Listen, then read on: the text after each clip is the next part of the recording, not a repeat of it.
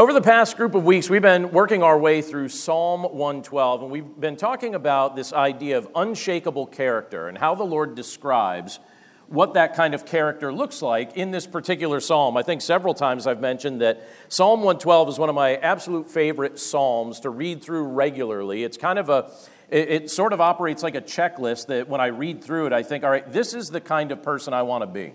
This is the kind of man I want to be. And when I read through that psalm, I get a lot of encouragement from it. And so a few months ago, I thought, you know what, during the course of the summer months, I'd really love to just spend some time looking at the individual things that are said in this psalm and just kind of preach our way through it. And so we've been working our way through it. There's really just 2 verses left. We'll look at the second to last.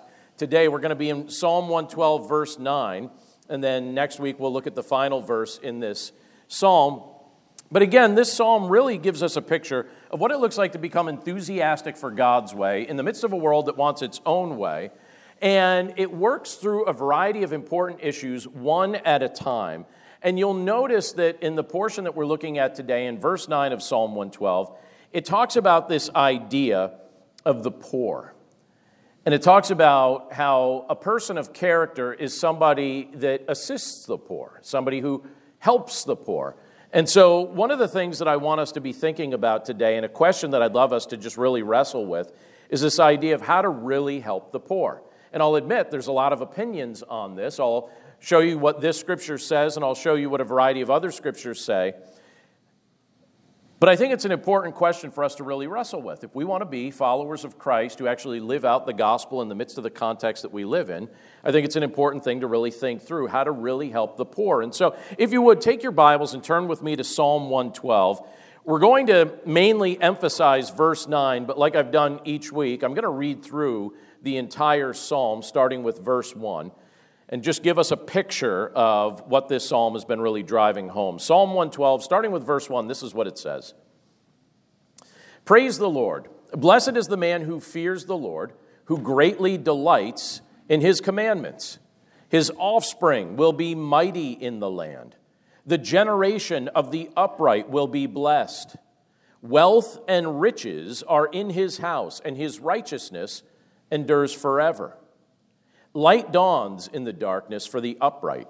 He is gracious, merciful, and righteous. It is well with the man who deals generously and lends, who conducts his affairs with justice. For the righteous will never be moved. He will be remembered forever. He is not afraid of bad news. His heart is firm, trusting in the Lord. His heart is steady. He will not be afraid until he looks in triumph on his adversaries.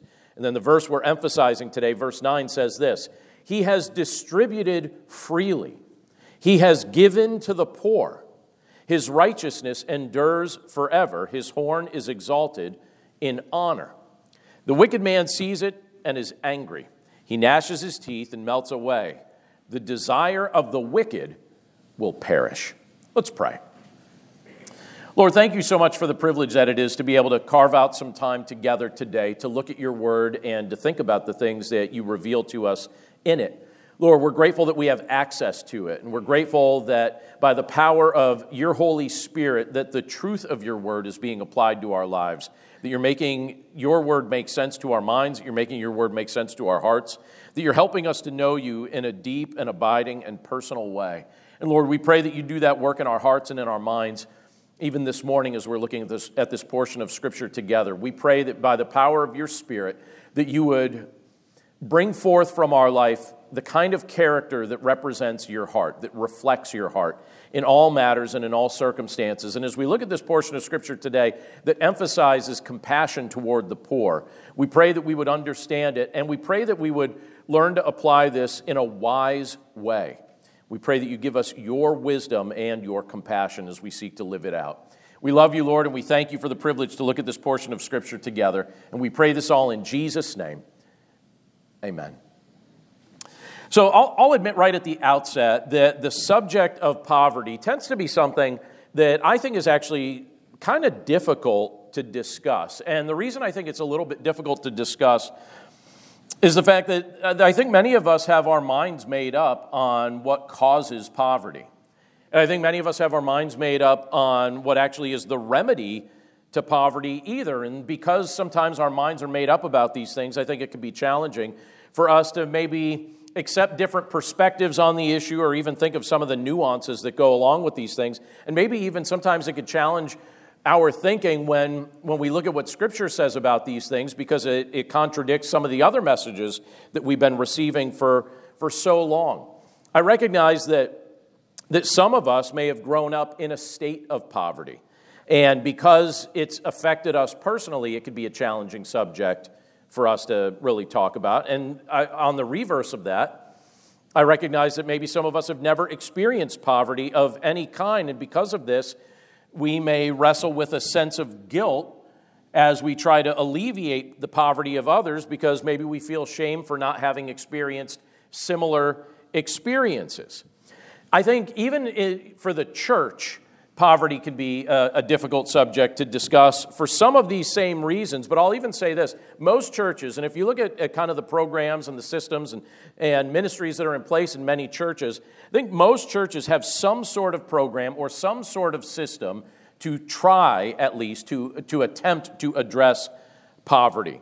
It tends to work best. Those systems tend to work best when they're also coupled with people being honest about their condition and people being willing to allow themselves to live in community with the church at large and be accountable to the church. So I think those systems tend to work best where people who know one another are attempting to help one another. But quite frequently, many of the programs that churches have tried to implement to try and alleviate poverty or try and address poverty, they actually seem to get taken advantage of.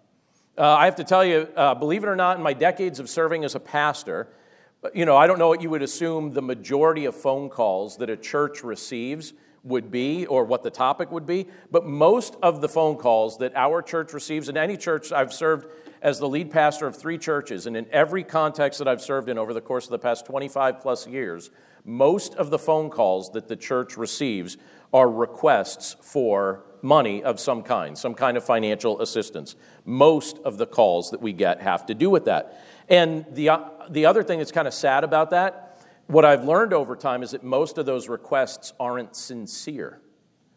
So often it has come to light, and other local pastors, we talk with each other and try and figure out if there are problems, how we could even partner together to offer solutions. But we also do that for a sense of accountability and try and figure out what's true and what isn't true. And oftentimes it's come to us locally, the pastors in this community, that many of the people making those requests are actually spending more time making those requests than they are attempting and creating elaborate stories. You'd be surprised at how many elaborate stories you get to hear why those things need to be addressed in particular ways. But they're spending more time doing that than they actually are trying to alleviate the financial hardship just by finding a traditional form of work. And so it becomes tricky, and I have to confess to you that over time, one of the things I've had to wrestle with in serving in ministry is to not become jaded about this subject because of that. Where I think, you get sick of being lied to. You get sick of people trying to play games, and you think there are real needs out there, and we need to figure out a way to actually figure out what's real and what's kind of scamming. So I think we all probably wrestle with this to one degree or another. And many of us who have experienced financial hardships of one degree or another have developed a desire to actually help those who have a need. I know that that's a desire that I certainly have, and I'm sure that that's a desire that many of you have. In fact, I know that many of you have that because I've seen you do it. And Scripture, in fact, encourages us to do that. Scripture encourages us to try to meet genuine needs. But one of the things I want us to wrestle with is what's the best approach to take? We're actually going to live out what it says here in Psalm 112. What's the best approach to take? In the context that you and I live in the midst of the society and the culture, the time, the era of history that we live in, what approach should we be taking? Do different circumstances require different approaches? When you're offering financial assistance to someone, do you want to know if their need is genuine? Or do you feel like that's not really your concern? So these are things that I think we got to wrestle with as believers as we seek to be wise about this. But when it comes to poverty in general, I think there are 3 ways that I look at it. And I want to emphasize this today as we kind of look at this subject. So first of all, I think there's a form of financial poverty that you can't control. Just a form of financial poverty that you can't control. And I think in instances like that, I think followers of Christ should do their best to step up and meet those needs. As we follow Jesus, those are the type of needs we ought to be looking for. People that have experienced forms of financial poverty that they can't control. I also believe there's a form of financial poverty that you can control. And since you have the power to control it, you should do everything you can to actually step up and attempt to meet your own needs. Then I also think in addition to financial poverty, I think Jesus addressed the greatest poverty of all, and that's spiritual poverty, and ultimately only He can meet that need. And those are the three categories that I want to look at today, because when you look at the psalmist and what he described, when he's describing a person of character in Psalm 112, verse 9, and how he responded to poverty, he starts us off by saying this. He says this, of the person of character. So let this be a theme in our mind today. He says, all right, of that person, he has distributed freely. So I love that. He's distributed freely. So you see like this idea of generosity. We've seen that elsewhere in this psalm as well. He's distributed freely. And then it says he is given to the poor.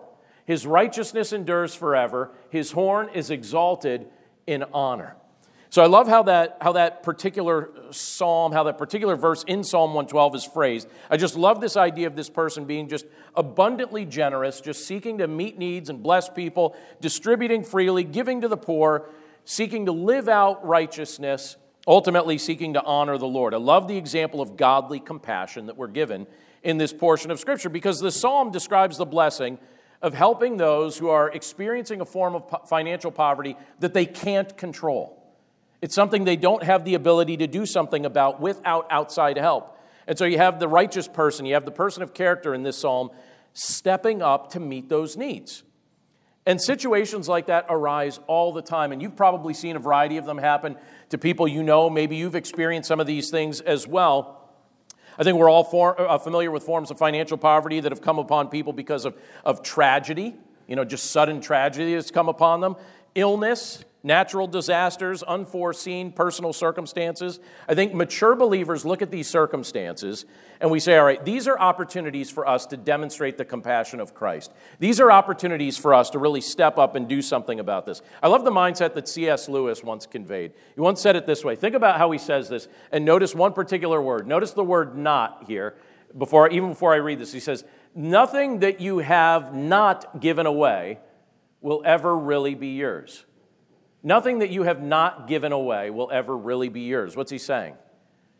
Saying anything that you're holding on to too tightly, basically like something that you're idolizing and saying, no, this is mine, I don't share this, this belongs exclusively to me, I'm not going to meet the need of somebody else, I'm going to hold on to it. He's like, nothing that you have not given away will ever really be yours.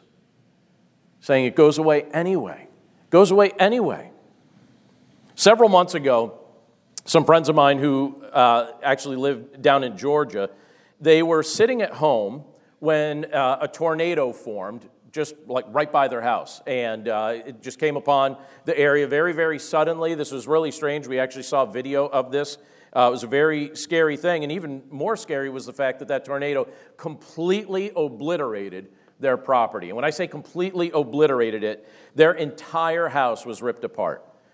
With them in it. They were inside when this happened. Their entire house was ripped apart. There was no part of their house. Like, you couldn't even look at what happened and say, oh, that used to be their roof and that used to be a wall. Everything was just a pile, or it was just completely distributed wherever the wind took it. Completely obliterated it. The only thing that was left after that tornado came through, and it came really suddenly, the only thing that was left was the foundation of their home. There was nothing left on top of that foundation.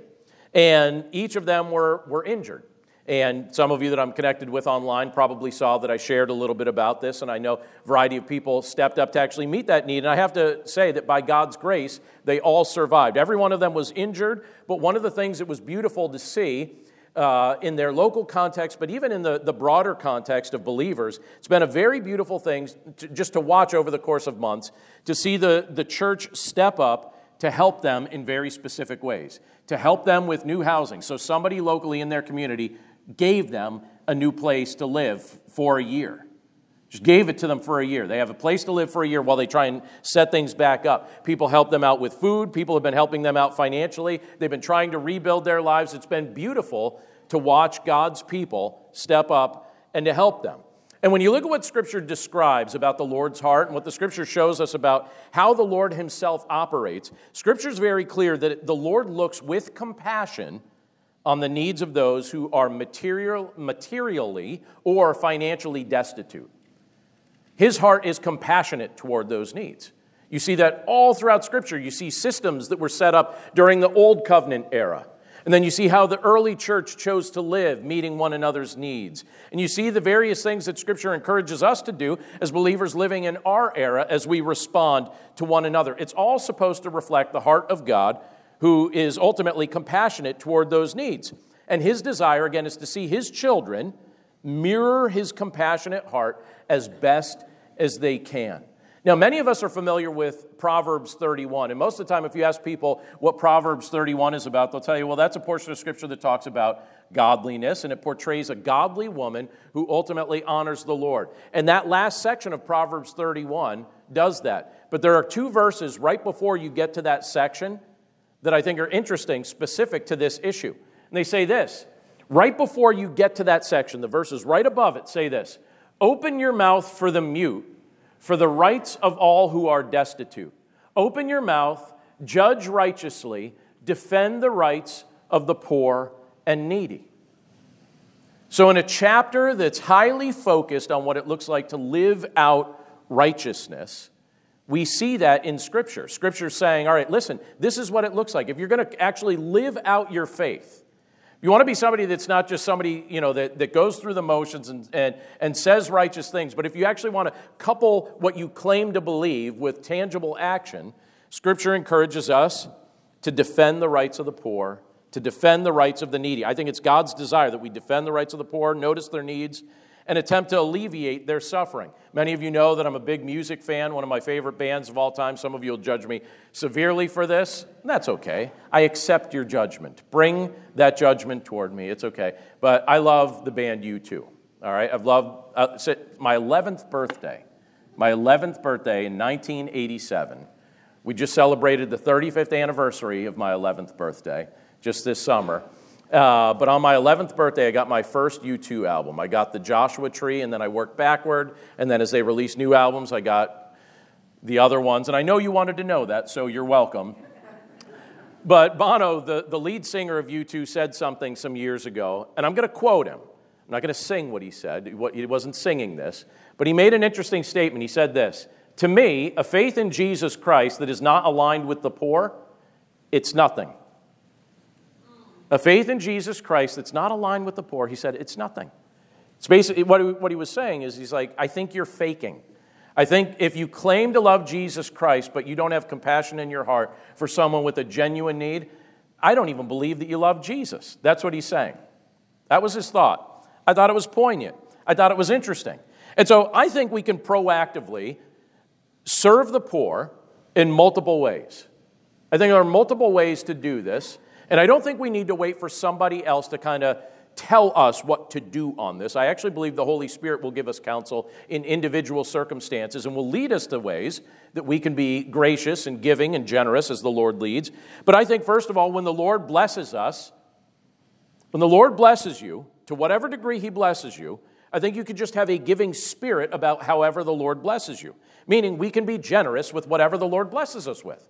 You may look at your life and say, all right, I feel like the Lord at this season has blessed me with a lot. Well, then be generous with the lot. Or maybe at this season you feel like the Lord has blessed you with a little. Well, then be generous with a little. Notice needs, meet needs, small needs, big needs, however the Lord impresses that upon your heart. You are his agent of the gospel. You are his ambassador to a fallen world. So listen as he prompts your heart. Secondly, I think when the Lord gives us opportunity to speak up on somebody else's behalf, we can also do that. We can call attention to needs and do so graciously. And sometimes, a lot of times when it comes to needs, related to financial needs, there's also a certain grace that needs to be done with that because you don't want your help to be coupled with embarrassment or something like that. But if you could speak up, and sometimes speaking up is just like privately pulling another friend aside and say, hey, let's do something about this. Or trying to figure out how collectively we can help other people. I think speaking up on behalf of those who have a need is godly. I also think that at times the Lord may inspire us to organize programs and ministries to help people on a larger scale. So I think that's another way that we can actually live out the counsel of God's Word and proactively help to meet needs. And my heart is genuinely warmed when I see believers step up to meet needs like that, because I think it reflects the heart of God. And you could look and you could see many different ways, many different examples where the Lord has done that, and many different things that the Lord said in His Word, where He says that those who claim to be His followers should emulate His heart in that area by showing compassion for those who have a genuine need that they can't fix on their own. It's of no fault of their own, and they can't fix it on their own. And the Lord's saying, step up to meet their need. Have some compassion upon somebody. Don't just step by and ignore it and pretend like it's somebody else's problem or somebody else's issue. Seek to do something about it as you're enabled to do so, as the Lord impresses upon your heart to do so. I know one of the things that I like to do is to just make sure it's real. Like I said, sometimes I struggle with a little bit of a jadedness because I've been lied to so many times about it, but when I'm certain it's real, that's a different story. When I'm certain that it's a real and genuine need, that's something that I really want to be obedient to the Lord in regard to this, and I'm just inviting us and challenging us, as the Scripture invites us to do, to meet those needs as the Lord impresses upon our heart to do so. But let me also address something else related to this, because I think sometimes in the discussions of poverty and discussions of how that comes about, there is a glaring omission in that discussion that really, really needs to be talked about too. And so I don't want to skip it, because it kind of addresses a major source of poverty that many people don't want to admit is a major source of it. So the way I phrase it this way, or the way I think about it, or the way I ask the question is this: what should we do when we encounter a form of poverty that can be controlled? What should you do when you encounter a kind of poverty that the person experiencing it could actually do something about it themselves? How should we respond to poverty that comes about not because of uncontrollable circumstances, but because of recklessness or irresponsibility or sloth or deceit or just the rejection of wisdom? What can we do in a context like that? Because I actually think we have an obligation to help in moments like that too. I think sometimes we would look at that and say, I don't have an obligation to help in a moment like that. And I actually think we do have an obligation to help in a moment like that. I think, first of all, one of the things we could do is pray about it. I think we could also educate when it comes to some of those things. But I think we could also stop enabling ungodly behavior. Now, what do I mean by that? What do I mean when I'm saying stop enabling ungodly behavior? We live in a very interesting period of history. Anyone else a history buff? Some of you I'm just meeting for the first time today. All right, those are my people. All right, anyone else listen to U2 music? Those are also my people. All right. But history buffs, I think you'll acknowledge this and appreciate the fact that we live in a very interesting period of history. And I recognize that everybody could say that about any period of history. 100 years ago, someone could have said from a pulpit, we live in a very interesting period of history. And they too would be correct. 1,000 years ago, it could have been said as well. But here's the difference between this period of history and previous periods of history. During most periods of history, if you were living in poverty, there wasn't much of a social safety net to help you, right? When you look throughout history, there wasn't really much of a social safety net to help you. Apart from the church and your family or a compassionate stranger, you didn't have many options if you hit hard times. There really weren't a ton of options. In present day, however, as a contrast, assisting the poor has become a duty that we actually expect our governmental systems to handle. You notice that? We think that it's the government's job to handle these things. We've accepted the premise that it's the government's responsibility to fix these problems, and obviously that's working really, really well. Or maybe it isn't. Actually, it's working terribly, right? From what I've seen, that approach works terribly. And when I say works, I shouldn't even use the word works, because I don't think it works hardly at all. I would contend, this is where it's going to get, some of you I'm just meeting today. It's good to meet you. This is where we part way as friends, probably some of us, but I'm just going to say this anyway. And if it seems too controversial, we'll just take it out of the podcast and pretend I never said it. No, I'm leaving it in. I would contend that many of our governmental systems that were established under the premise of helping the poor are actually making poverty worse. It's making it much worse. I think they're creating more poverty. And some of these systems, what they end up doing is they financially subsidize the destruction of the nuclear family, they reward laziness, and they encourage crime and community blight. By the way, have I not just guaranteed that I cannot run for election, right? In anything. I'm not going to be running for anything, right? In the back, they're saying, yep, we'll vote for you. I will get one vote. I will get one vote, just from Mark in the back.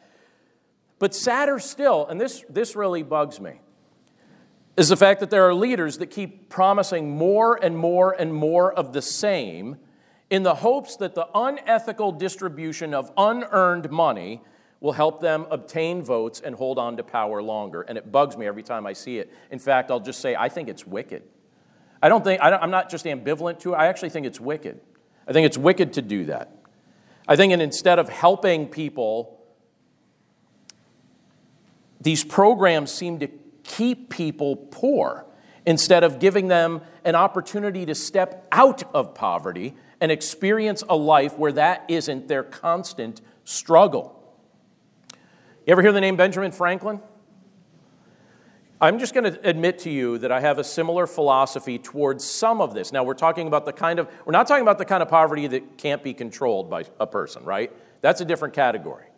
But the poverty that can be controlled by personal action and attitude, I actually have a very similar philosophy toward it that Ben Franklin once said. This is what he said. It's one of my favorite quotes from Franklin. He said this: "I am for doing good to the poor, but I differ in opinion about the means.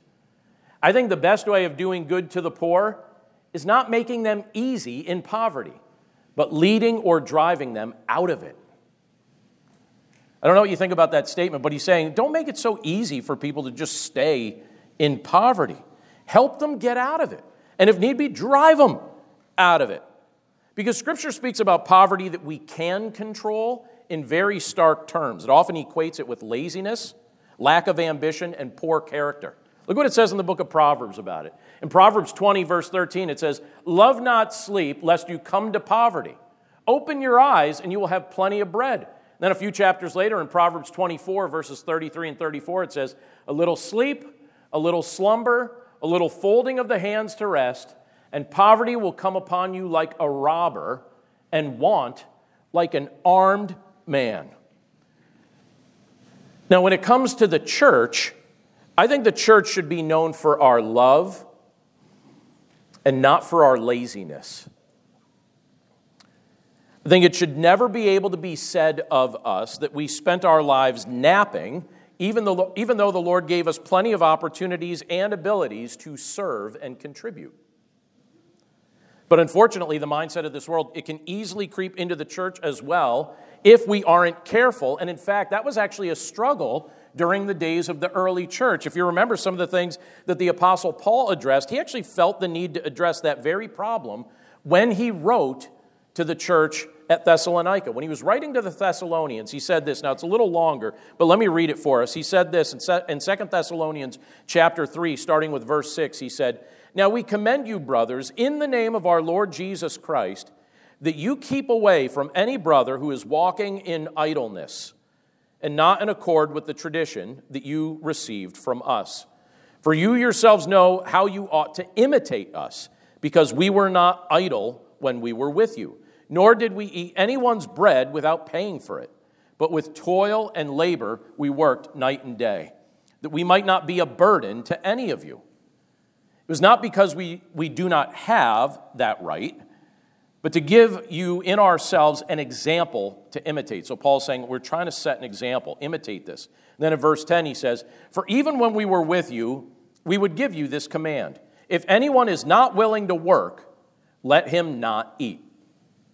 Anyone is not willing to work, let him not eat. "For we hear that some among you walk in idleness, not busy at work, but busybodies. Now such persons we command and encourage in the Lord Jesus Christ to do their work quietly and to earn their own living." That's a pretty specific and stark statement from the Apostle Paul toward the church at Thessalonica. But many of the believers in that context had basically gotten to a spot where they're like, you know what? Jesus is coming back soon, so I'll just hang out on the roof and stare into the clouds. And if you get hungry, so-and-so's got some food. I think they do. Just ask them. And Paul was like, what are you doing? You're setting a terrible example for the culture around you. He said, don't you remember that when we came and served among you, even though I was serving among you as a missionary, I didn't even ask you for anything. I worked and I paid for my own bread. And he's saying, do likewise. I did that to set an example for you. Because ultimately, he's saying, you don't want to make the church a stench to the culture that it's trying to ultimately point toward Jesus. Now, here's the thing. We can't control how the rest of the world chooses to live their lives. Sometimes I wish I could, and other times I'm glad I can't. But here's the thing. As believers, we can exercise spirit-empowered self-control that enables us to demonstrate a Christ-honoring work ethic that helps us earn the resources we need to meet the needs maybe of our own needs, our family's needs, and also financially support the work that the Lord's doing in this world, and also compassionately assist the poor in constructive ways.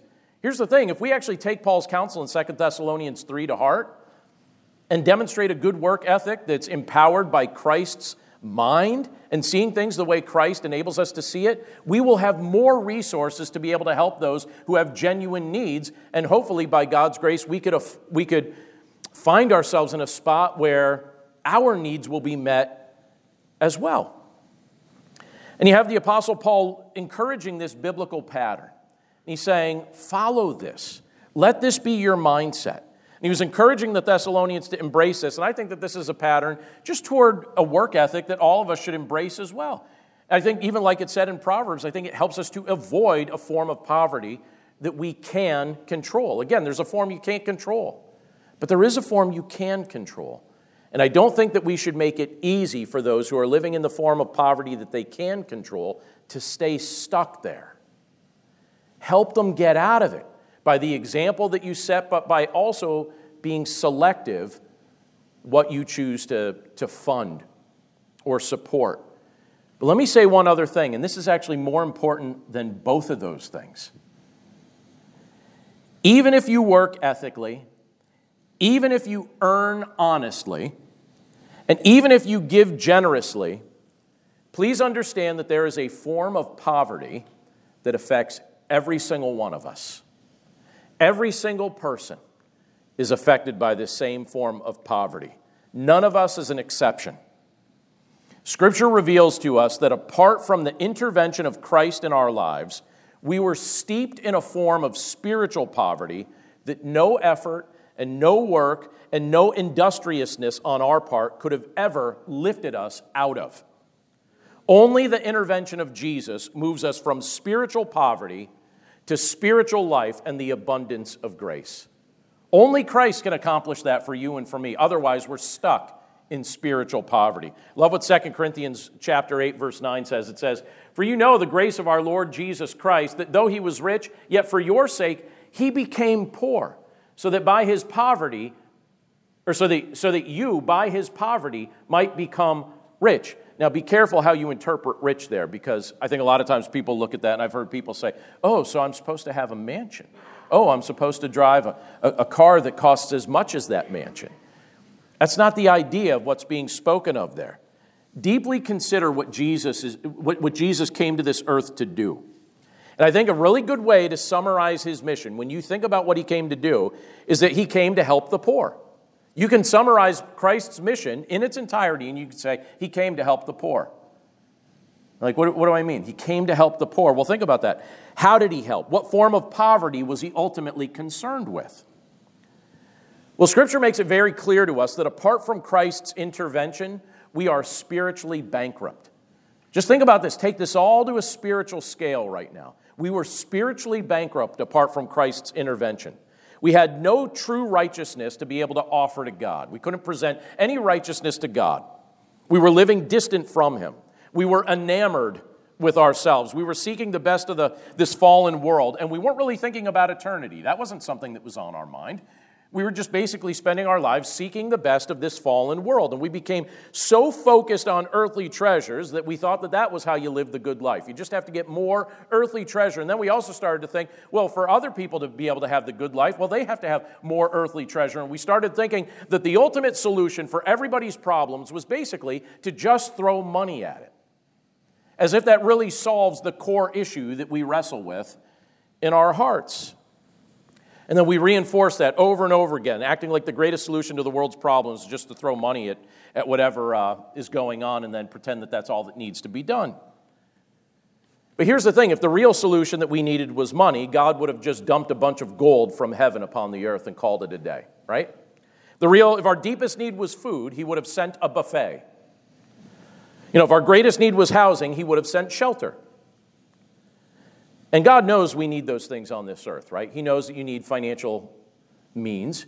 He knows that you need food. He knows that we need a place to live, a shelter. He knows that we need that stuff. But he also knows that it's a need. It's just not our greatest need. And what does Scripture speak about when it talks about our greatest need? Ultimately, what we really needed was a Savior. So God the Father sent his Son, Jesus Christ. He looked at our greatest need and he said, this is the only thing that can ultimately fix this. This is the only thing that can meet this. And so the Father sent the Son, because you and I were steeped in our spiritual poverty. And here's the thing. We weren't looking to do anything about it. Scripture is very clear. We weren't looking for God. We were looking at ourselves. We weren't looking for his help or his assistance. We were consumed with what we thought could solve it. We thought more of this world could solve the problems that we were having in this world. And what he says to us and what he reveals to us is that this world could not supply the solution for you. The solution could only come from the one who created you. What we needed was the Savior, and so God the Father sent Jesus Christ. Jesus is the solution for our spiritual poverty. When you trust in him, so look again at this verse here.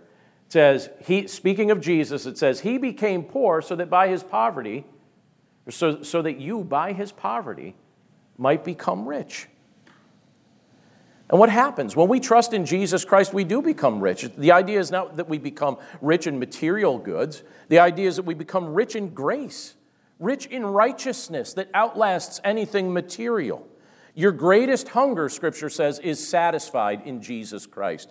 Even when you think about John 4 and you have the woman at the well saying, I'm thirsty, and Jesus says, I'll give you water to drink that'll make it so that you never thirst again. She's like, I would love that water because I'm carrying these buckets all the time and my back hurts. And he's like, you're not getting it. I'm going to satisfy the deepest longing of your soul. That's what Christ offers to us. The satisfaction of our deepest need. The longing of our soul. He fills the void of our spiritual poverty. And here's the other thing. He also grants us a home in his kingdom that can never be damaged by weather or repossessed by a bank. And it's permanent. I love what Jesus says. He says this in John 14. He says, in my Father's house are many rooms. If it were not so, would I have told you that I go to prepare a place for you? And if I go and prepare a place for you, I will come again and take you to myself, that where I am, you may be also. That's what he tells us. That he wants us to be with him. That he looks at you and he looks at me, and he has compassion. Because he knew that the spot that we were in was not something that we could remedy. We couldn't work our way to fix it. We couldn't come up with a solution that somehow ultimately addressed it. We were lost and we were wandering, and there was no other option. And so he offers himself. He says, listen, I know that you long to be filled, and so I'll fill you. I know that you long for riches, but I'll give you riches that are way better than anything this world can offer. I know that you long for a place to be sheltered and safe. He says, you'll find that in my kingdom, and I'm preparing a place for you. And you're not going to be alone, because I'm going to come and I'm going to get you. So that I'm going to bring you to be where I am, and you will be with me forever. That's the promise Christ offers. But here's the thing. Most people in the world really struggle to see that as a benefit, because so many people have spent their entire life convinced that something material could satisfy their deepest longing. That something material could satisfy their deepest need. Is that not a tragic state of poverty that the human heart finds itself in? A apart from Christ, that void doesn't get filled. But when you find Christ, or better said, when he finds you, that void gets filled. And let me say this even as we prepare to finish up. Christ came to this earth because his compassionate heart could not stand the thought of you continuing in the spiritual poverty that you are in. Now, there are plenty of you, I'm looking at your faces and I know you well, and plenty of you I don't know at all, but this is what I'll say. You and the Lord know what's going on in your heart. And you know what you've tried to use to fill the void that exists in the human heart. You know, and the Lord knows what you've tried to use so far. And I'm telling you, if you've tried everything else but Christ, great. Because what you've seen is that those things don't work. So now maybe your heart's ready for him. And let me encourage you today to trust him to meet that need. Trust him to meet the need. You'll see that he actually does. And I just want to challenge you to just think about that void right now.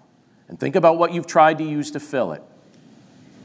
And if you're willing, welcome him into your heart. Welcome him into your life to fill that void, because you will discover the void gets filled. You experience true hope, and then you understand genuine contentment from that point on. As you look heavenward, knowing that Christ has your life completely in his hands, and your deepest needs are ultimately met by him. Trust him. Let's pray. Lord, thank you so much for the privilege that it is to be able to look at a portion of Scripture like this and really think about poverty on the day-to-day human level, but even deeper than that, Lord, on the spiritual level. Lord, we know that you came to this earth ultimately leaving the riches of heaven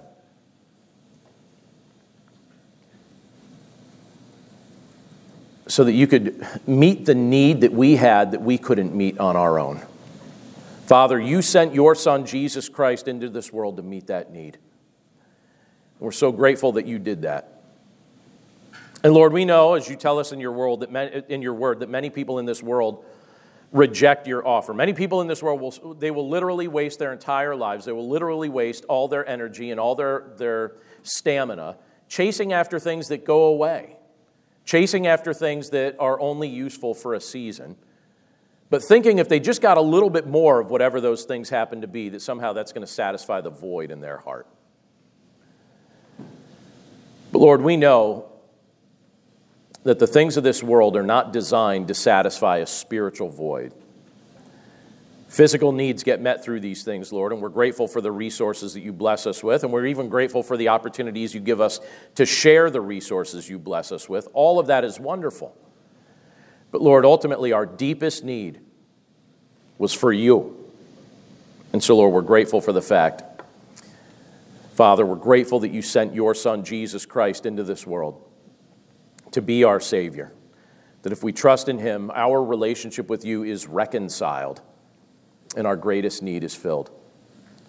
Lord, I pray for anyone in our context here or anyone hearing the word shared today, that if they've been wrestling with this, that today would be the day that they would take the risk to trust your Son, Jesus Christ, to be their Savior and to be their Lord, and to fill that void, that spiritual void that they've been trying to fill with material things. We pray, Lord, that today would be the day of salvation for someone.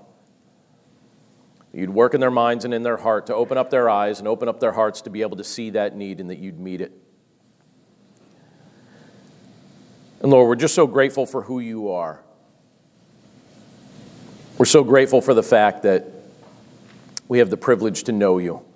We're so grateful for the examples that you give to us in your word that demonstrate your heart. And so we pray that by your grace, that you would help us to mirror your heart. Lord, again, I thank you for the privilege to be able to look at these things together today. We commit ourselves to you now, and we pray that our trust in your Son, Jesus Christ, would be genuine. And we pray this all in Jesus' name. Amen.